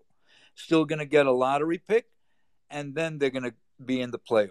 So in 2 years, Yep. they're going to be the Knicks of this past year. I think they're going to be in the playoffs next season, brother. Monty Williams They're has. going to be like the 7-8 seed. Or are you talking about Detroit or Orlando? I'm talking about Detroit. I think Detroit will make the playoffs next season. I really like Monty Williams. I know that he's had some crazy shit going on with the Suns, and people got to understand Monty Williams' wife passed away, and that's something that hangs over your head. And I appreciate a coach like that. He still stood tall. He still was coaching. Sometimes people need certain things to release. You know, Rob, as I got older, and then Rob, you could go. As I got older, Rob, I had to figure out how to keep my brain exercising. And, you find yourself a hobby. And this was one of the things. I found podcasting 5 years ago. Shout out to my guy Cal from 118th and 5th. He was the person that put me up to it. He was saying basically, and shout outs to Dip too. Dip know my man Cal. It Dip from 118th and 5th as well. Shout outs to Dip, bro. And I personally know Dip from Harlem. So my man Cal, who also is Dip Mans, we used to play 2K together for mad hours and shit. he put me up to doing the podcast 5 years ago, back in 2018. And I think I did one of my first episodes with my guy Cal. And, Cal, he had a baby at the time, too, so he couldn't really commit to it. And then I just kept going. And I'm 200 pods in, 200 plus, no, matter of fact, 300 plus pods if I count the live streams I've been on. And I feel great. This is like a great release for me. The next step in my maturation process now is getting to YouTube. I've been putting a lot of money behind the scenes in the clothing. I've been putting a lot of money behind the scenes into getting backdrops and stuff of that nature. So just to get everything prepared, because when I get to YouTube, I want to give y'all the best version of myself. I will be having StreamYard, so I send out every time I record on YouTube and I'm in my family liquor store, I'm gonna send out a random StreamYard link to probably somebody like Jay and Papa Left and all of those guys that I've seen on live streams, and you never know who'll pop in on a state pod during that day. You never know if somebody will come in a liquor store randomly and I say, hey, what the fuck? Ain't that Jim Jones? Yo, Jim, what up, bro? Because Jim Jones go in my family liquor store. Joel's being there. So, I want to make this something bigger than what I want it to be the biggest. I want to be bigger than CP. Shout outs to CP and Nick Fan TV. I want to be bigger than Knicks Film School. Shout outs to them. I want to be bigger than the Knicks Wall. I want to be a boss. Shout outs to Dame Dash. I don't want anybody to do services that I could do myself. This is why this is the YouTube thing is taking a little long, because I want to come out with the best possible product. And also I want to be one of those guys who's accessible. So this is why when I got to Twitter, my thing was doing videos and doing video replies. Because how can I be one with somebody who never show their face? How can I believe somebody who's always hiding behind an Abby? How can I believe somebody who never puts their life in the forefront? I don't know who you are. I don't know where you're from.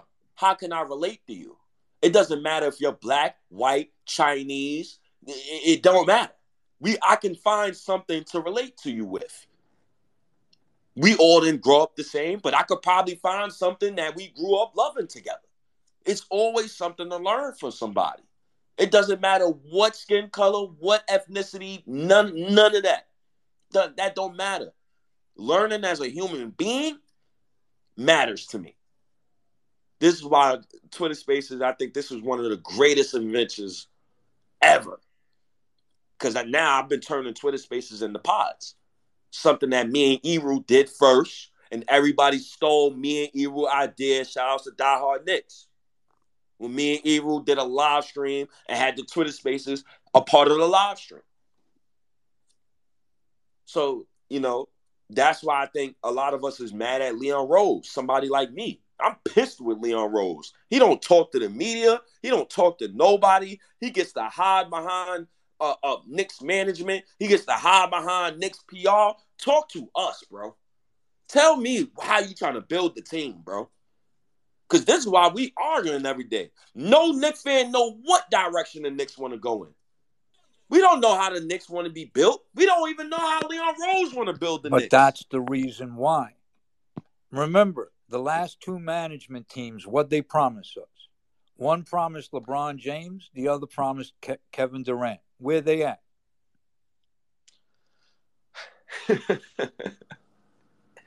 And Leon Rose, so this whole trade for a star thing, I think that's a Knicks fan thing. Because I think Leon Rose, when he first got here, he was actually talking about development. He's actually talking about team building and talking about his assets.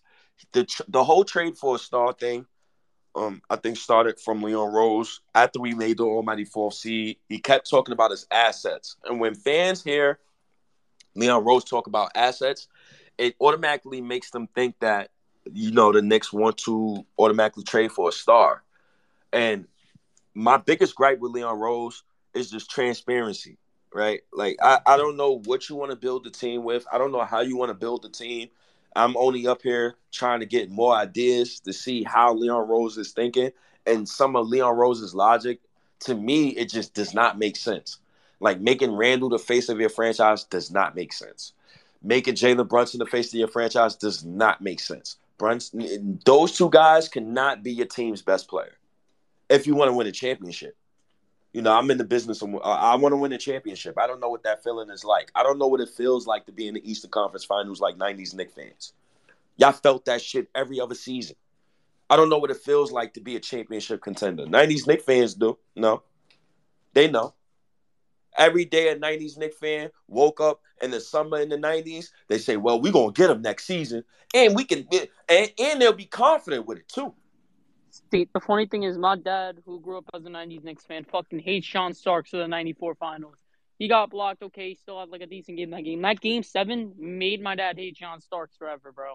It made a lot of us Knicks Like, fans. And first of all, before that, I hated Charles Smith. Then I hated OJ because he messed up in the middle of my Knicks game, driving that Bronco. I can tell you all the stories about the 90s Knicks. but I'll tell you that, my dad cherishes Patrick Ewing, bro. Like, he, like, loves Patrick Ewing. He was a diehard 90 Knicks man. Like, he, like, hates Sean Starks, bro, because Patrick Ewing could have got a ring that year. That was a prime chance. Like, even though we made in 99, we weren't really supposed to make it that year. We got clapped by the Spurs. 94, that was the year that we should have won. That was the year that everyone had us winning. And even though Akeem was also really good that series, and Kenny Smith did well that series, Ewing, even though he didn't play crazy good, he still played good. And wasn't he, like, I don't know, like, I found this out recently. My dad didn't say this. Wasn't he, like, a bit injured? Yes.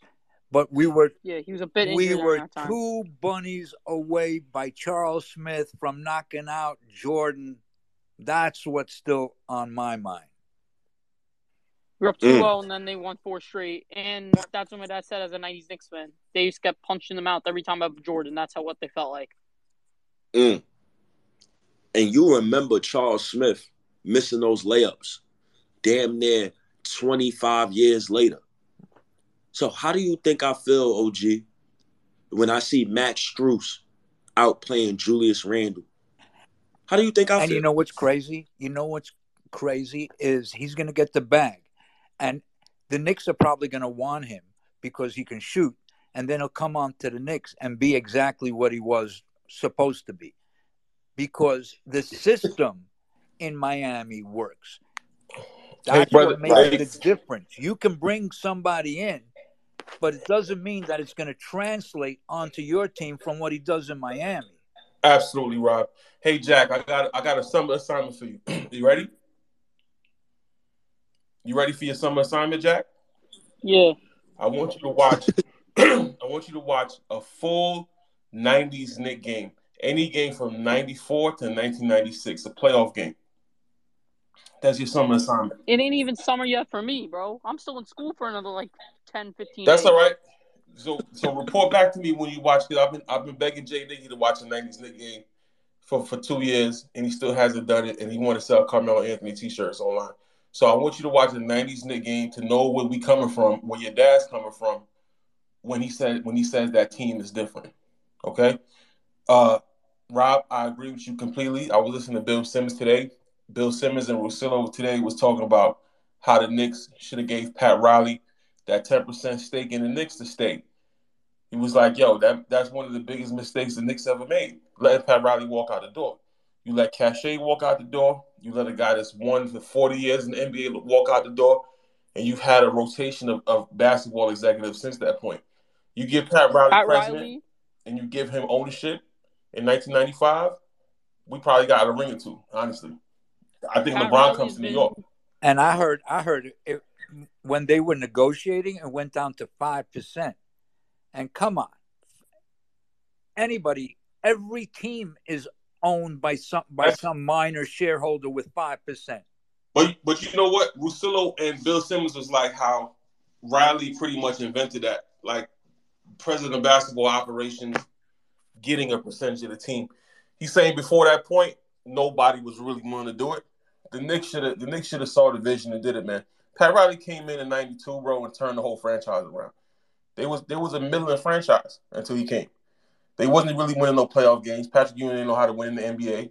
A lot of bullshit was happening until Riley walked in the door and literally made him a fucking championship contender. So Yeah, I remember that time he's still too. struggling, man. I remember that time too because the Knicks tried to have the Twin Towers with Bill Cartwright and Patrick Ewing, Right, and that right. didn't work either. And Pat Riley said Pat Riley traded for Oakley, right? Pat Riley orchestrated that Oakley deal. Yep. And got Oakley, and then once they got Oakley and Xavier McDaniel, that turned around the whole franchise. So he knew what he wanted. He knew he wanted to be like the Pistons in the East. He knew he couldn't bring that same Showtime shit to the Knicks, right? I think he's even trying to like recruit Magic Johnson before he got sick. I don't know what. I know Mitch Richmond wasn't play. I know Isaiah Thomas before the Achilles injury wasn't play. Like they could have played differently, but I think he locked in on that bruising type of basketball, and that's how we got the '90s Knicks. So, I mean, because every team had a tough guy, right at the time, and as much as Patrick Ewing looks like the tough guy, he really isn't. Patrick Ewing, and I know him. I've met him. I've dealt with him. He's a sensitive guy. That's why I hate to say it, he struggled against Boston a lot because he's from the area. They called him all kinds of names when he went to Georgetown, and they carried it over into the Celtics era. So the Knicks needed to have an enforcer. And when they brought in Oakley, the whole mentality changed because it didn't have to be Ewing.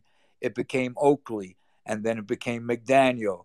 And from there it became Mason. That's what every team had back then. I'm not saying it's today.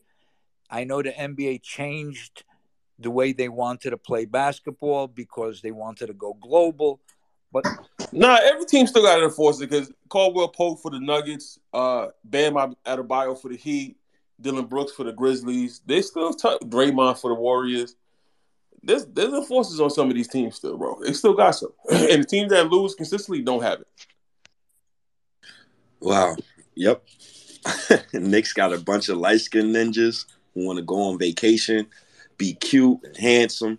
These dudes is not on the basketball court. I don't know, man. Yeah, Grimes trying to have a hot boy summer. Enjoy your summer, but like you got to get paid in a couple years, Grimes. Like I don't get it sometimes, bro. Like Grimes trying to be like a Jersey Shore boy, bro. He got to get a second contract. Like, you got to take a little time off. I get it, but like, he got to get a lot better this summer. Like, Grimes got to get a lot better. Him and Quick, they got to get Obi. If them boys want to get a second NBA contract, they got to get a lot better. You know what I'm saying? The Knicks don't got enough toughness for me, man. We from a different era, man, and I just can't take the pretty boy shit. I can't take Josh Hart going up there and trying to recruit Dante DiVincenzo. Like, where he gonna play at? Like, Villanova ain't got no wings. We ain't got no wings we can recruit. Like, where's the 6'9" guys at? Where's the 6'10" guy? Where's the jumbo wing that we need? Why we got to get tweener guards? Why we got to go get DiVincenzo, another tweener guard? Where the jumbo wings at? Go give me a jumbo wing, Josh Hart. How about that? Go give me somebody that could hit a shot and play defense and rebound a little bit too. Like, come on, man. Although I will say, when I saw that tweet with Seth Curry, but he was wearing the number 30 jersey, I got excited, though. Because if he's wearing 30, that means the other 30 ain't here. Listen, OG Rob, the Knicks released a PR campaign for Randall this past week. He's going to finish his contract as a Knick. Okay? He's not going anywhere. Oh, if Knicks fans know. continue to say that, he ain't going nowhere. Yep, like he's good. Yeah, when I saw Woj reported, blasted out the national media, I said, "Oh, he's good. Said, he's good. Okay. Yeah, I'm just waiting out the Leon Rose era, man. Honestly, bro. Like I'm at the point where I'm just waiting out this era, bro. Like I'm enjoy it, but we gonna need a real president of basketball operations. The nepotism ain't gonna work. It's gonna be another like Dolan's career been a bunch of swing and misses. At one time, Dolan got to think to himself, maybe I should just go get basketball guys. Maybe I should just go get guys we got to Google. I want to Google my next president of basketball operations. I don't want to know their name. He had one. I want to know. He had one, but they disagreed on Carmelo Anthony, and then he went. Yeah. But even Walsh was an older guy at the time. Like you got to go get you like a Kobe Altman, and who Kobe Altman done a decent job in Cleveland, but get a guy with kids that got something to lose, that's invested in the game, like Spo's grew up in Heat organization. Like, go get you a young guy that's a scout, or a guy that's an understudy to Presley, or give me somebody we don't know. Just go give me somebody you don't know. I'll be okay. Let me Google him. Let me know. And then tell him to do media coverage, right? Do media availability. Get in front of me and tell me what the organizational plan is. Presley every year does 2 hours a 2-hour exit interview every fucking summer for the OKC media. And granted, OKC media is probably tiny, but we got this YouTube videos. 2 hours and 31 minutes this last year, explaining the Oklahoma City Thunder plan and direction. It's 4 years in, and Leon Rose hasn't told us nothing. The only good thing he's done is bring us Jalen Brunson. Every contract's been terrible. The draft picks have been average. Argue with your mama. But Jay, you think he's the one doing the moves? I feel like he don't talk because he Yeah, don't he really got to co-sign the he moves. outsource everything. Everything's Yeah. outsourced, so he don't really got to him. He's the end all be all of the moves. To sign the trades. buck stops Yeah, here. That's Leon Rose. So But I don't think he do like I don't think he do Knicks business. I think like what Knicks business does. Well, I question what he does all day other than like CAA stuff. I think he's more involved in CAA, and he outsourced all that stuff to all the other people. I disagree. It's like the Brock Alliott, because he's not a basketball guy. So how's he doing basketball work? If he's an agent, so he's gonna do what he got the Brock Isles and the Rojas's delegating, and they bring it to his desk, and he makes the decision. He's not gonna let them make a decision without him. Yeah, no, no. I know he makes the final call, but again, well, not the final call. He probably calls upstairs to make one more call, but just to let him know. But at the same time, I don't think he has this vision like you compared him to Sam Presti, who Sam Presti is telling his people what to do, opposed to the people telling Leon Rose what they are doing, and he making the final call. Here's a hot take, D. Here's my hot take. I think the Leon Rose era ended last year when he didn't make that Donovan Mitchell trade. I don't think there's a move. I don't think there's a logical move that costs less or like comparable to make going forward. If you're giving the same pick conversation for Cat or Levine, you should have made the trade last year for a 25-year-old. Because Mitchell got a long way to go in terms of development too. He's still mad young. I think him and Obi's the same goddamn age. They are. And that's why I was on the Donovan Mitchell trade myself. I wanted Donovan Mitchell. I was not against that deal. I was advocating for that deal. And the reason why I advocated for that deal, because me personally, I didn't trust RJ Barrett yet. I felt Jalen Brunson was a good upstart, but we needed another guy who could get his own shot and who's actually produced in the playoffs. A proven guy, basically. And, Donovan Mitchell's a wing. He's a short shooting guard, but he's still very explosive, and he's not scared of the moment. And that's the reason why, I wanted Donovan Mitchell. Do you see a trade? Do you see a trade that could happen for them this summer, like a realistic trade? Honestly, I don't. The reason why I don't is because I don't think Zach LaVine will be a Knick. He's a clutch client. Like, I hate having to fucking tell Knick fans this, but in the business world, if I'm an agent and I just seen Cam Reddish and the way he was done by Thibodeau under CAA in New York, I am not sending none of my clutch clients to go. It's over for that. It's over for that. So the Zach LaVine thought is stupid to me. The next guy, I'll tell you two reasons. One that I can see Zach LaVine, and one that I can't. The reason I can see him is because he's going to be playing for another contract, and the Bulls are trash. He has 2 years left on his deal, so the Knicks are relevant, higher market, because the Bulls are, still dealing with Lonzo Ball and whatnot. That's why. My thing with the Bulls leadership is the dude came from Denver, right? So my thing is, like, how do you leave Denver in that philosophy and go to Chicago and pretty much build the opposite thing? Like, I don't understand that shit. Like, how do you go from building a team built around Murray, Joker, and MPJ, and then the understudy goes to Chicago and builds a clunky team built around Vooch and DeMar DeRozan. That shit just doesn't make no sense to me. And granted, it worked pretty well with Lonzo at the helm of it, but without Lonzo, you got to break it up Right. now. And if they would have stayed But healthy, they would have been solid. They were good till Lonzo got hurt. So yeah. It worked. It worked with Lonzo. so that's how I can see Zach in New York. Now, why I won't see Zach in New York? Because not because he's a clutch client, but he's a clutch client, and they know Tibbs will wear him out. Yes, he's played a lot of games in the last couple of years. He's healthier, but Tibbs will wear him out. Don't we need a stout defender to put along Levine? Can we put Brunson and Levine next to each other? Didn't it work because Lonzo and Levine were a backcourt? Yeah, that's another issue with it, right? Because now you don't have a big wing defender. When it's time to guard Paul George, that was R.J. Barrett's job, right? Who you gonna put on Paul George when you got Grimes? I guess you just take Grimes out of the starting lineup, but now you got to switch a whole lot of stuff up. And plus, I don't think they trade in R.J. and Levine straight up. Chicago gonna want more, and that's when the Knicks say no.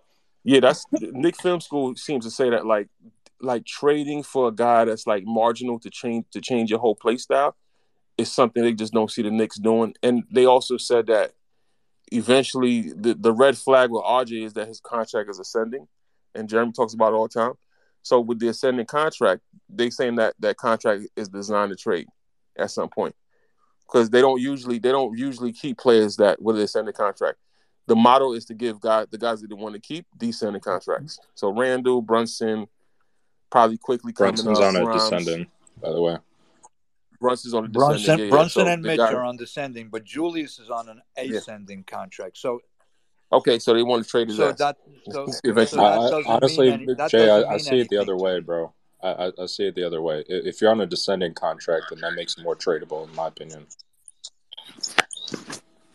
Well, for me, Chicago has no incentive to trade with the Knicks. I think this is one thing that y'all all missed and y'all didn't bring up.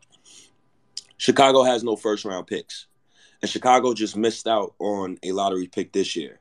So Chicago has no incentive to tank yet, right? So Zach LaVine automatically is going to be on the Chicago Bulls next season because they still don't have no incentive to tank yet. Now, after this Lonzo contract where it dries up and after they get access to all of their first-round picks, I think that's when they'll have the incentive to tank. Is that incentive this summer? Absolutely not. So I just don't think Zach LaVine will be a Knick. It just does not work. LaVine and Brunson don't work. LaVine and Randall don't work. Shit don't work. Then let's go to the next guy. You got people talking about Karl Anthony Towns. Karl Anthony Towns, he's a damn good player. On what multiverse and what planet I want to see Karl Anthony Towns and Julius Randle in the same front court? That is stupid. That's one. Two, if you're going to trade for Karl Anthony Towns, the logical is Randall for Cat. Gang, that's why I'm waiting for Leon Rose to go because I don't see no way out of this shithole, bro. I just don't see it.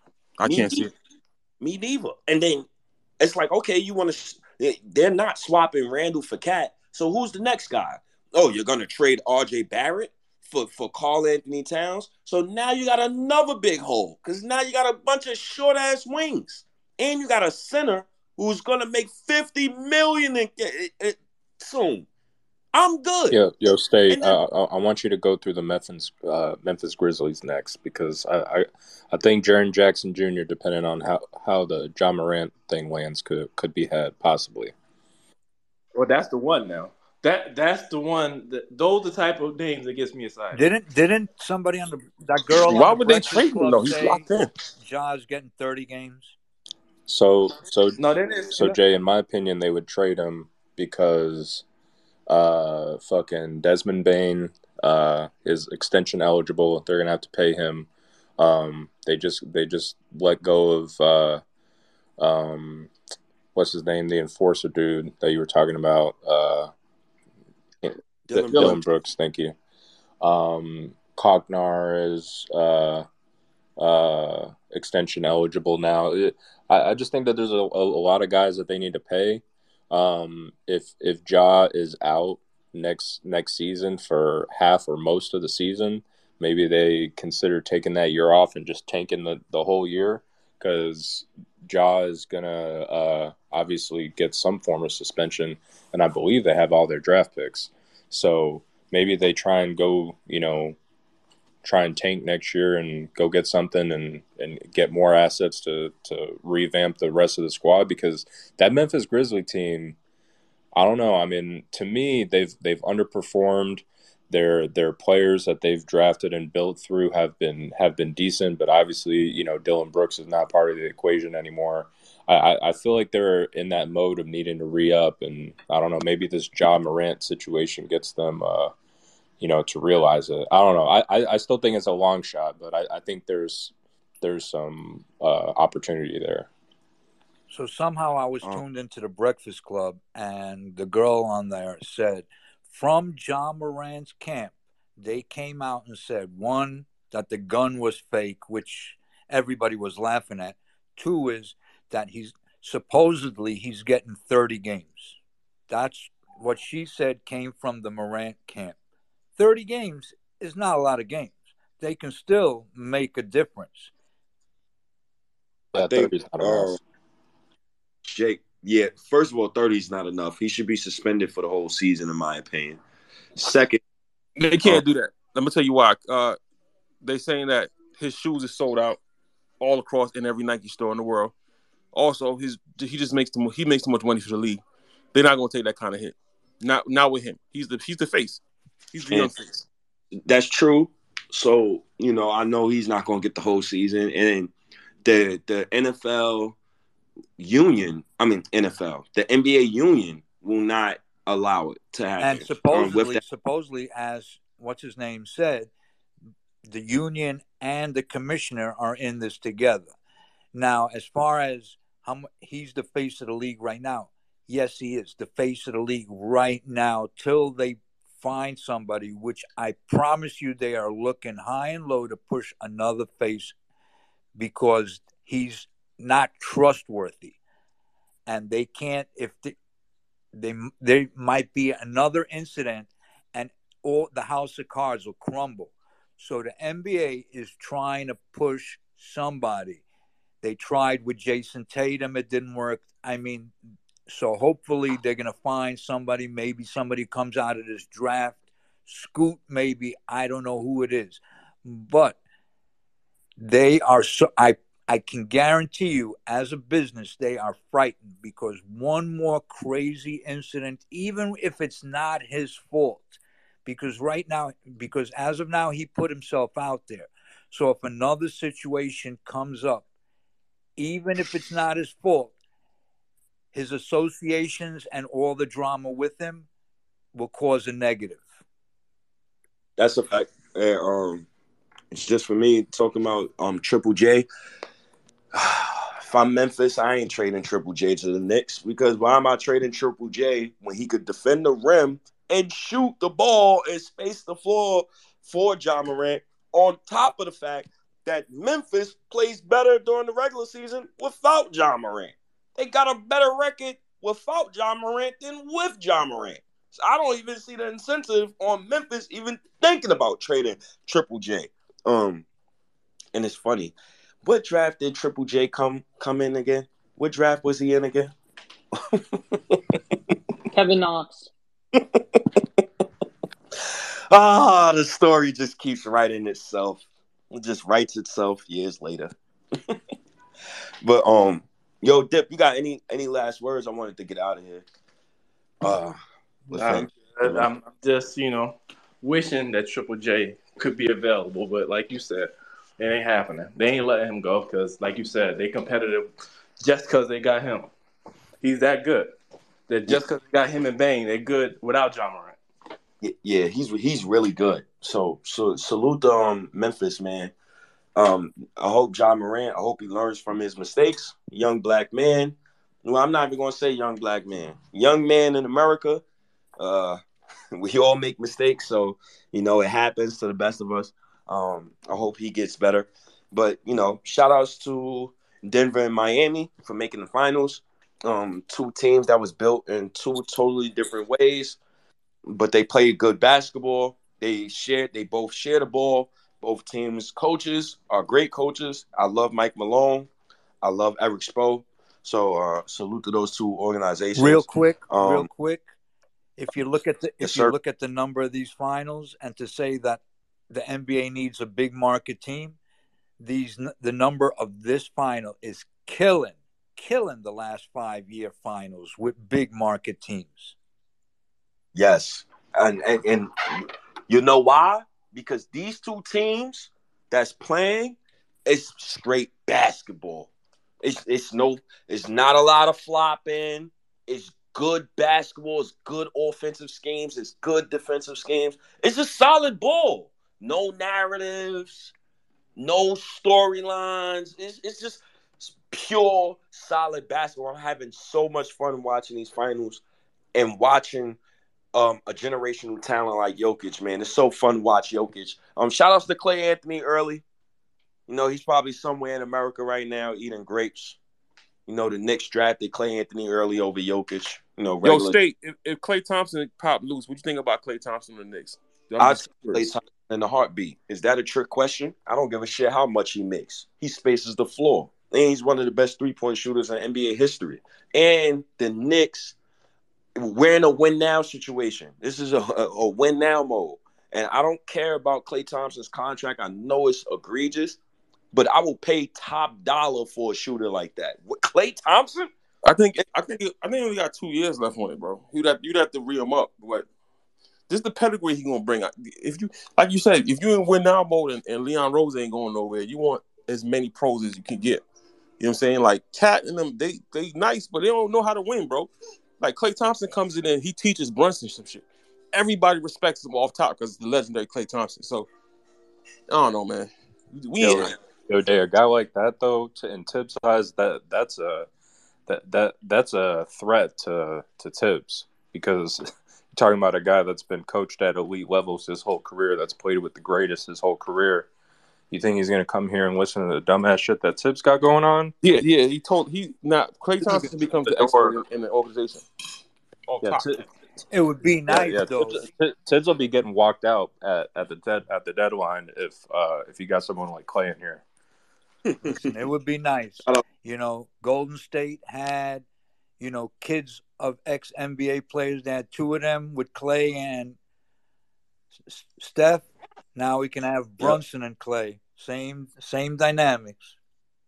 I like Klay. I always loved Klay. I always wanted the Knicks to get Klay. So if Klay is on the table, listen, it's so real. If Klay's on the table, I would take Klay before Zach LaVine, Devin. I'd take him before any one of those guys. I'm gonna be honest with you. I'd take Klay in a heartbeat, bro. Klay is literally exactly what the Knicks need in the starting five at the shooting guard position. If you want to play RJ at small forward, Klay is exactly the person you need at shooting guard. He's the perfect archetype. And you gotta guard Klay. So Klay automatically, he's taking two people with him. He stretches the floor. I know it may sound crazy to Knicks fans, but he doesn't dribble, and he gets his shot off. The ball never touches the floor. Yep. So, I could deal with Klay. Shout outs to Klay Thompson, man. And shout outs to you guys, man. Everybody who joined me today. I appreciate you guys, man. Just throwing different topics at the wall. Trying to get Anthony Davis, real quick, State. They said that they ain't gonna re him up. What you think?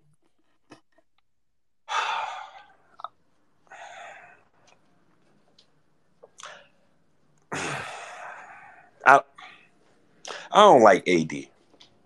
I'll take him, but I don't like AD. I'm not too fond of AD. That's just me personally. I think AD motor is like his motor is nasty. Like he'll have 30 and 21 game, and then the next game he'll give you 18 and 9, and it's like, yo, come on, big dog.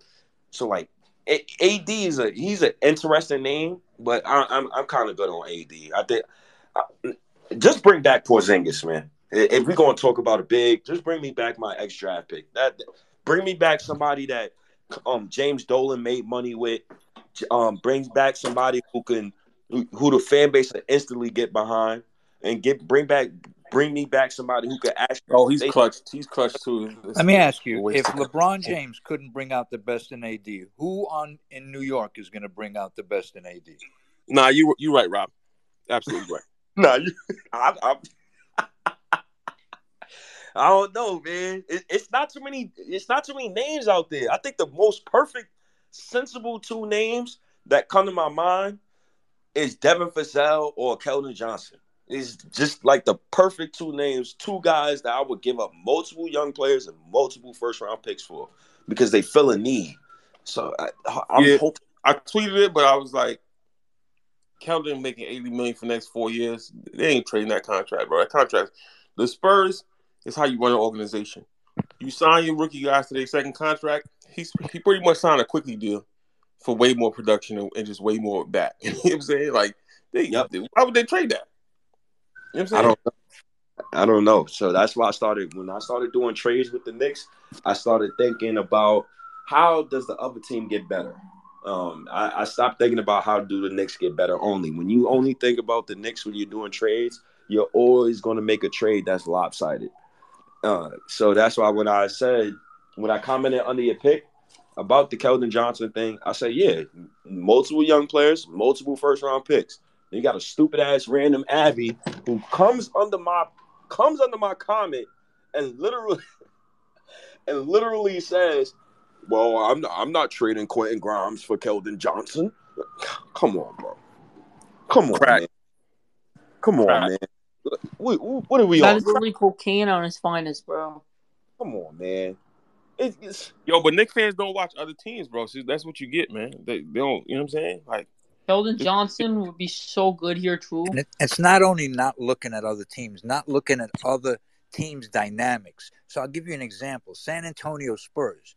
Can you imagine Kawhi on the Knicks crying about his legs, about his injury? They would cater to him and bend over backwards, and Leon Rose would probably bend over for him. But Pop said, all right, we're going to trade you to Toronto, even though Kawhi is who Kawhi is. That's the difference organizational. It's two different dynamics. and yeah. Pop made the right move because you fast forward, not even 4 years later, bro. They got Wemby, they got Keldon Johnson, they Oh got my goodness. Vassell, they got. Nobody talks about Jeremy Sochan. Jeremy Sochan was one of the most dynamic players out of the rookie class. Yep. So now you got 4 or 5 wings. You see how they build a team? They got 4 jumbo wings along with the biggest big man in the NBA coming out next year to run at you for the next 10 years. That's team building, Yo, right? And Kawhi had a nasty attitude. He saw that from a mile away. Pop seen it 5 years ago with him and his uncle and kicked him out. Said, yo, we'll take DeRozan and Porter for you on a pick. Good riddance. oh God. Ah, fuck, man. These dudes want to build around Randall, man. Damn. But shout outs to y'all, man. Shout outs to everybody that joined me today. It's time for me to go. I gotta get out of here. I gotta go do some things and handle some business. Shout outs to you, Jeremy, John, my guy Jay, Jake, Dip, Jack, Rob, Furious. Yo, Baba 4, what's up? Yo, Breeze, I see you, Breeze. You sneaking.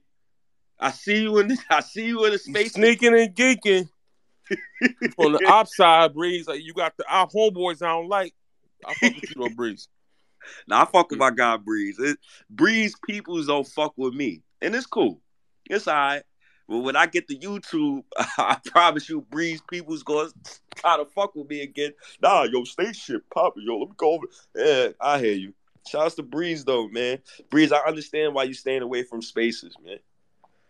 It's mute points being thrown out every day, Breeze. People want a clutch agency client.